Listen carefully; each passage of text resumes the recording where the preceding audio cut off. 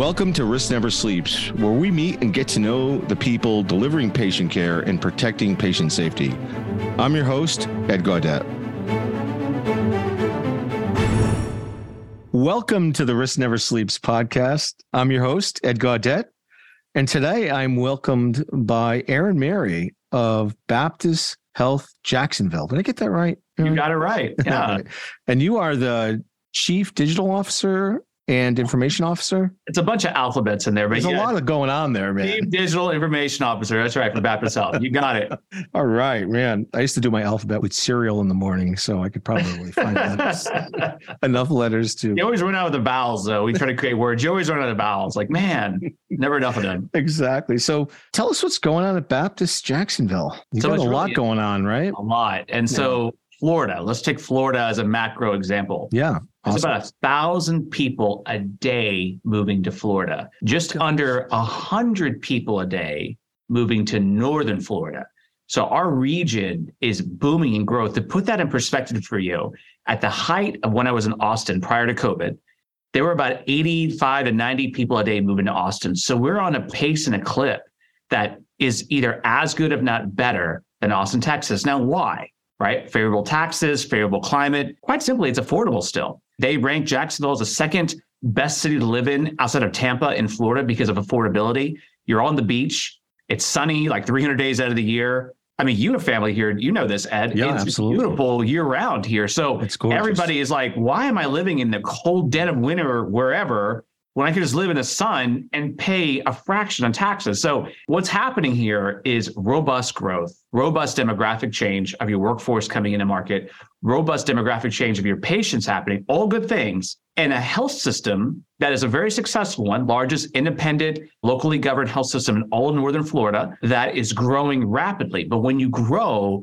you start stretching your processes to the max. So we're in the process right now of really revamping our operations, how we become more efficient, more effective, to make sure we do a really good job of patient care, which we do, but to make sure that we weed out any inefficiencies and that we're the best possible product for the market. It's the old business adage, to be good at business, be good at business. So it's kind of where we're at. That's right. And how does transformation fit into all that? Yeah, so transformation is part and parcel, is part of doing good business. And what boards of directors have realized, and this is why even my role, when my predecessor retired, they said, we really want a chief digital officer. We don't just want a CIO. It's how do I drive top line growth from digital beyond just efficiency and EBITDA? Usually IT was like, all right, just make me more efficient, build me a better way to crack the walnut. Now it's help me engage with the walnut farmers so I get more walnuts to crack, right? Help me engage more with the people that are coming in a way that's smarter and more robust. So my job is as much about P&L and growing share than it is also about being more efficient and putting in a new EMR or new back office systems and all the things you normally do as a CIO. It's about that digital engagement. So working closely with our operators, with our marketing team, with our business leaders on how do you get more patients here that have neurological symptoms or more cardiovascular symptoms or more orthopedic symptoms, or gosh, they want to deliver a baby and they want to start planning in a year. So how do we get in front of them now so that when they do have a baby, they want to deliver at Baptist? It's all those pieces fit together. Yeah, you had me at EBITDA. I love it. You must be a CEO, Ed. Because I can pronounce it now. Yeah. It took me a while, 30-some years. Right.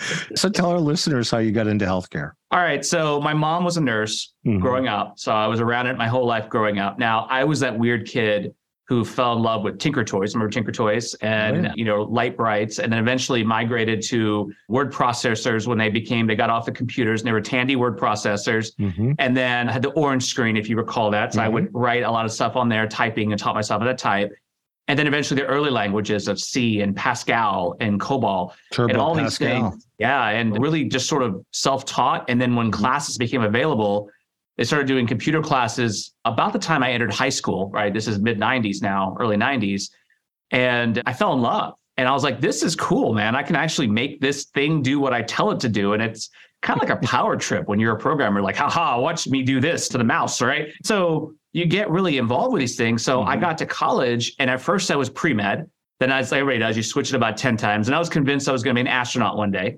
that's not going to happen. So then I was like, let me go into electrical engineering. But I realized that it wasn't electrical engineering. I really want to do computer engineering. And that became a degree at that point, right? Because it was EE with a CS minor or CS major. And then you could go CSE or CE. And so I decided to flip altogether and go to CSE route. And so I fell in love with computers. And it happened that I was a developer at Comcast at the time. We were, that's cable systems. We were acquired by Time Warner. I became a free agent.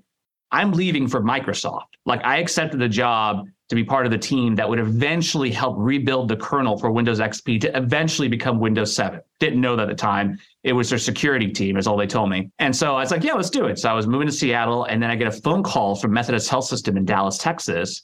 This is circa 2003, 2004, saying, hey, we're doing this thing called digitizing medical records. You want to come help us? I'm like, what is that? That sounds interesting. And being me, right, I always choose the path of like the weirdest thing possible. And I'm like, that sounds interesting and weird. Let's go do that. I can always go work for Bill Gates later on. That's how I ended up in healthcare. And I fell in love with it. And it ended up being a Rubik's Cube of impossible sorts to fix. And I love situations like that. And for me, it's fun. All right. I really find intangible joy helping people. And that's what you get to do in my role, is you get to bring technology solutions to help people. I mean, that's the best thing possible. It truly is a unique industry, unlike any other. I entered in healthcare with Imprivata, actually. So that was my first experience in healthcare. And what a wonderful industry. And everyone tells you it's different, but you really don't appreciate the difference and uniqueness of it until you're in it. And you realize that, first and foremost, the relationships you develop with people are unlike others, because of this shared mission of healthcare, that everyone's a patient, everyone knows patients, everyone has family that's in and out of hospitals. So like, I can tell my mother, or when she was alive, I could tell her what I did and she got it. And then when she would visit the hospital, she'd say, my son created that. You see that thing you're clicking on? That's my son's. I'm like, Mom, no, that's a keyboard, Mom. I didn't create that. I didn't make the keyword. We do this podcast, right? No. That's right. But occasionally she'd get it right. She'd see the badges, like, I was part of that. It was so interesting. And I love some of the innovations you're driving as well at the health system. So you want to talk more about that? I saw some recent news clips on some of the innovations. Do you want to talk a little bit about? Yeah. So what's cool about Baptist, one of the reasons I came here was the desire from your frontline staff all the way to the board of directors, let's do more with digital, kind of like I was telling you about a little bit ago, and really engage this community in a way it wants to be engaged. And I mean, that's great lip service until you get in it, right? But I felt really confident that, okay, eyes wide open. I've been here now 18 months. This seems to be an organization that really, really wants to be a leading edge. And it is. So now being here for a year and a half, through and through, it absolutely is. And so some of the things we've been able to do, number one, we rolled out our own low-code platform to allow for our nurses and doctors to write their own software. They no longer have to rely on me to do anything. They can write their own stuff. And they've already built 5 apps. They're about to launch their 6th one this week, of stuff they would have just built in Excel or a Microsoft Access database, because that's all they had at the time. But I gave them a drag and drop low-code platform, and boom, they're creating their own solutions to push to Baptist devices. Cool. All right. Second thing that we're doing, again, hospitals and healthcare in Florida aren't doing this. Second thing we're doing, we're the first health system in all of Florida to bring Moxie robots here to deploy side by side with the caregivers, Moxie. And it does all the utility things, right? Get your clean linen, get your food, get blood, all these things, all the stuff that you would have a nurse running between floor to pharmacy and back. Now this robot goes. Not unlike if you go to Las Vegas, you see little robots with food trucks carting back and forth to your room. Same thing, but it works and it's effective and it's sterile and it's made for a healthcare environment. So we're doing these things programmatically. Analytics, another dimension we're doing. We're doing high-end AI. We're one of the founding members of Truveta in terms of a consortium of hospitals that got together to put our data together. We do things at Baptist that I was trying to push the envelope with at UT Austin, but because it's a state institution, you have state regulations for the right reasons. But here I'm able to go faster with a group that's hungry, with a team of people that's brilliant, with a part of the country that wants it. So what that materializes to are these news stories you're alluding to, and national news I'm now seeing of Baptist in like Iowa showing what we did here in Jacksonville. I'm like, how did my friends in Iowa see this? So it's all because of the people and because of the leadership here. And so I was blessed to make the right decision a year and a half ago and sign the contract. And I'm glad I did. But the reality is this organization's always been that way. And they just needed a digital officer or someone to be the spark behind the innovation. So that's where we're at. That's great. And a synonym for the word moxie is courage, which is one of our values. And obviously you had to take steps to make those changes and have the courage to move those projects forward and those initiatives forward. And so because of that, I've got something I wanted to share with you today. Yeah, let's see it. Second here. And so we honor you, sir, for all the work you do. Yeah. And you notice I'm undressing. What are you doing? What are you doing, Ed? It's going to get weird, Aaron. Well, Ed, wrist never sleeps. That's for sure. I'm going to take this off here. I'm going to share with you a little bit of something. I don't know if you can see it yet, but so here we go. Hold on for 1 second. Move this mic out of the way here. We made a little T-shirt here, the Moxie. Awesome. The Moxie with your logo. That is cool. You can see. Isn't that great? So that's cool. I got to get some of those. Oh, we're going to send you one. So, I love that. My team will eat that up. That's isn't fantastic. That great? Well, you're going to have to get me a wish list of sizes and we'll go ahead and we'll get some Moxie socks. We'll get with the whole line going. Isn't it great though? I see a whole product segment here for all your VCs, a whole product line coming out of Sentiment on Moxie. All that you do, my friend. So I wanted to share that with you. That was not my idea, but I said I would do it. So I have a feeling who on your team recommended that, and I appreciate that. Fantastic. Yeah. So I think that innovation is fantastic. And I'm sure you've sort of whetted your appetite on ChatGPT. You've been looking at it. Absolutely. What's your take? I think it's a game changer. I think that this is where Web3 wanted to go. I think that this was the promise of massive data stores and faster compute. Yeah. I think this is the promise of the eventual interface of natural language processing into an interface like a ChatGPT. There's a few other ones, right? NVIDIA has a decent platform. Others, ChatGPT just happened to get the most press time and then get $10 billion infusion of dollars from Microsoft. Okay, no problem. That helps. Doesn't hurt. Microsoft can do that, right? That's great. Here's a check. I wish I could. But I think in healthcare, the promise is this. We right now cannot create physicians and nurses, when I say create, graduate them fast enough, right? We cannot find them fast enough. It just takes years, as you want them to take years to become proficient at their job. So you're going to start really young to recruit them a decade later. Okay, that's a long tail. If I can shrink the amount of linkage time and time to get to value for that new grad by enabling them with an assistant like a ChatGPT to accelerate their acceleration to knowledge and new knowledge. That's interesting. Look at how fast I can now take that 10-year graduate, air quotes, to become a 4-year graduate with just as much knowledge, if not better, with that phone a friend. Kind of like, you see the like cartoons, the good angel and the bad angel, kind of like that. So you have ChatGPT and you're, guessing here on this side. So what if you had that? So there's a whole lot here I see around medical education, around patient education, and as well as the ability for hospital administrators to eventually simplify the amount of back office staff you need to do coding. You need to do prior auth, doing all these things that cost tens of millions of dollars a year. Streamline it, help make those agents more efficient and more effective, right? We can't create those folks. And I love that. If you think about the history of knowledge, right? So sort of the first version of that, the first application in a big way was Google search engine, all of a sudden made us, I used to say, Google makes me smarter, right? Sure. Lazier as well. And then the next generation, if you will, leveraged Google plus YouTube. So my kids all they want to learn something. They're autodidacts with YouTube. They pick up YouTube and they go, I want to learn how to do this. They watch a YouTube and all of a sudden they're experts on ChatGPT. Is that next generation now where you apply all of that exponentially. And it'll be interesting to see how people apply it. But I think you're right. It's going to be that, it's almost like that equivalent to the building blocks of coding, right? Before you had to write lines of code, then it was object-oriented program, then it was low code. And so it's that same type of evolution, but now on knowledge and how we apply knowledge.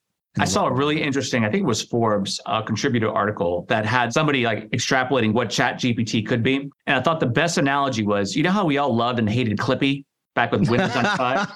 What if you had a really smart Clippy? I was like, oh, that's a really interesting way of thinking about it. That's good. A useful Clippy. Useful Clippy. I was like, I can see a useful Clippy. There's need for that. That's cool.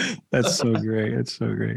All right, let's get a little personal. Last couple of years have been really hard on a lot of people. What are you most proud of this past year, personally and professionally? Personally, I would say that we moved in the middle of a pandemic, which, again, I love Austin. I will always love Austin. I go back to Austin as much as I can. But moving in the middle of a pandemic is hard, particularly when you have young kids. It's even harder when you're moving across the country where there's really no family over here. And it was a leap of faith. And so seeing them successful, seeing both my daughters, straight A students, they both had a blip in their grades the first month we were here. You can imagine the stress of it, but they're fine now. Successful, my wife teaching, all the things personally, with my personal life, it worked, right? And I'm grateful for that. And I'm grateful for their support and for my family's support to make that happen, and friends, right? To make sure that my community ecosystem of people came with me to really help make that. So that's my personal success, is that. Professional success, I would honestly say, is what we've been able to do here at Baptist in, like I said, 15, 16 months, that I hear all the time, this would never have happened before. And I'm like, well, it's the same people. It's just a different spark, but it's the same folks. It's not like I got rid of 500, 800 people. No, these are the same staff. I added a few position players, but I didn't do anything major. Folks were just hungry for it. So I would say professionally, seeing the success of Baptist Health, seeing us in the news, doing things, an EMR swap is never sexy, but it's important and it's hard to do and do it right and do it well. And we did that well, right? We opened up 2 hospitals over the course of the year. So it's been a year of change. I navigated 2 hurricanes. Those things aren't easy, right? On top of all the other things you're dealing with that. And it's important. It's important to get it right. It's important to anchor yourself and all those things. You know, I'm about a year into my PhD program personally. And so that's been interesting doing that also in the middle of the pandemic. Didn't know that. Yeah, I got to drop some knowledge on you. Drop me a t-shirt. Knowledge. It's one of those things that look at you. That's great. Make the time for what's important, both professionally and personally. And you make the time for what you want to do, and you surround yourself with the people that you want to emulate and you want to be around. And so when you do that and you have a true north, and my north is helping people and being a family man, then you come out the other side in this perspective, right? No, that's great. Outside of healthcare, what are you passionate about? What would you be doing if you weren't doing this? Nothing. Everything's about healthcare. Come on. Nothing. No, I would say, honestly, you'd be dancing at a casino. I've seen that. Sure, I would be if I'm winning. I would say that I'm actually a big believer in human psychology and sociology. I love to study the reason for why it makes people think and tick. I would love one day nothing more than just obsessed with that dimensions of people and persona and management theory. I geek out on that stuff. And it's probably why I became a senior executive, because us senior executives has so many problems that I love to dissect and digest. I'm kidding. Right. I say that fictitiously, but no, the reality is I love people. I love making people tick. I love working with folks.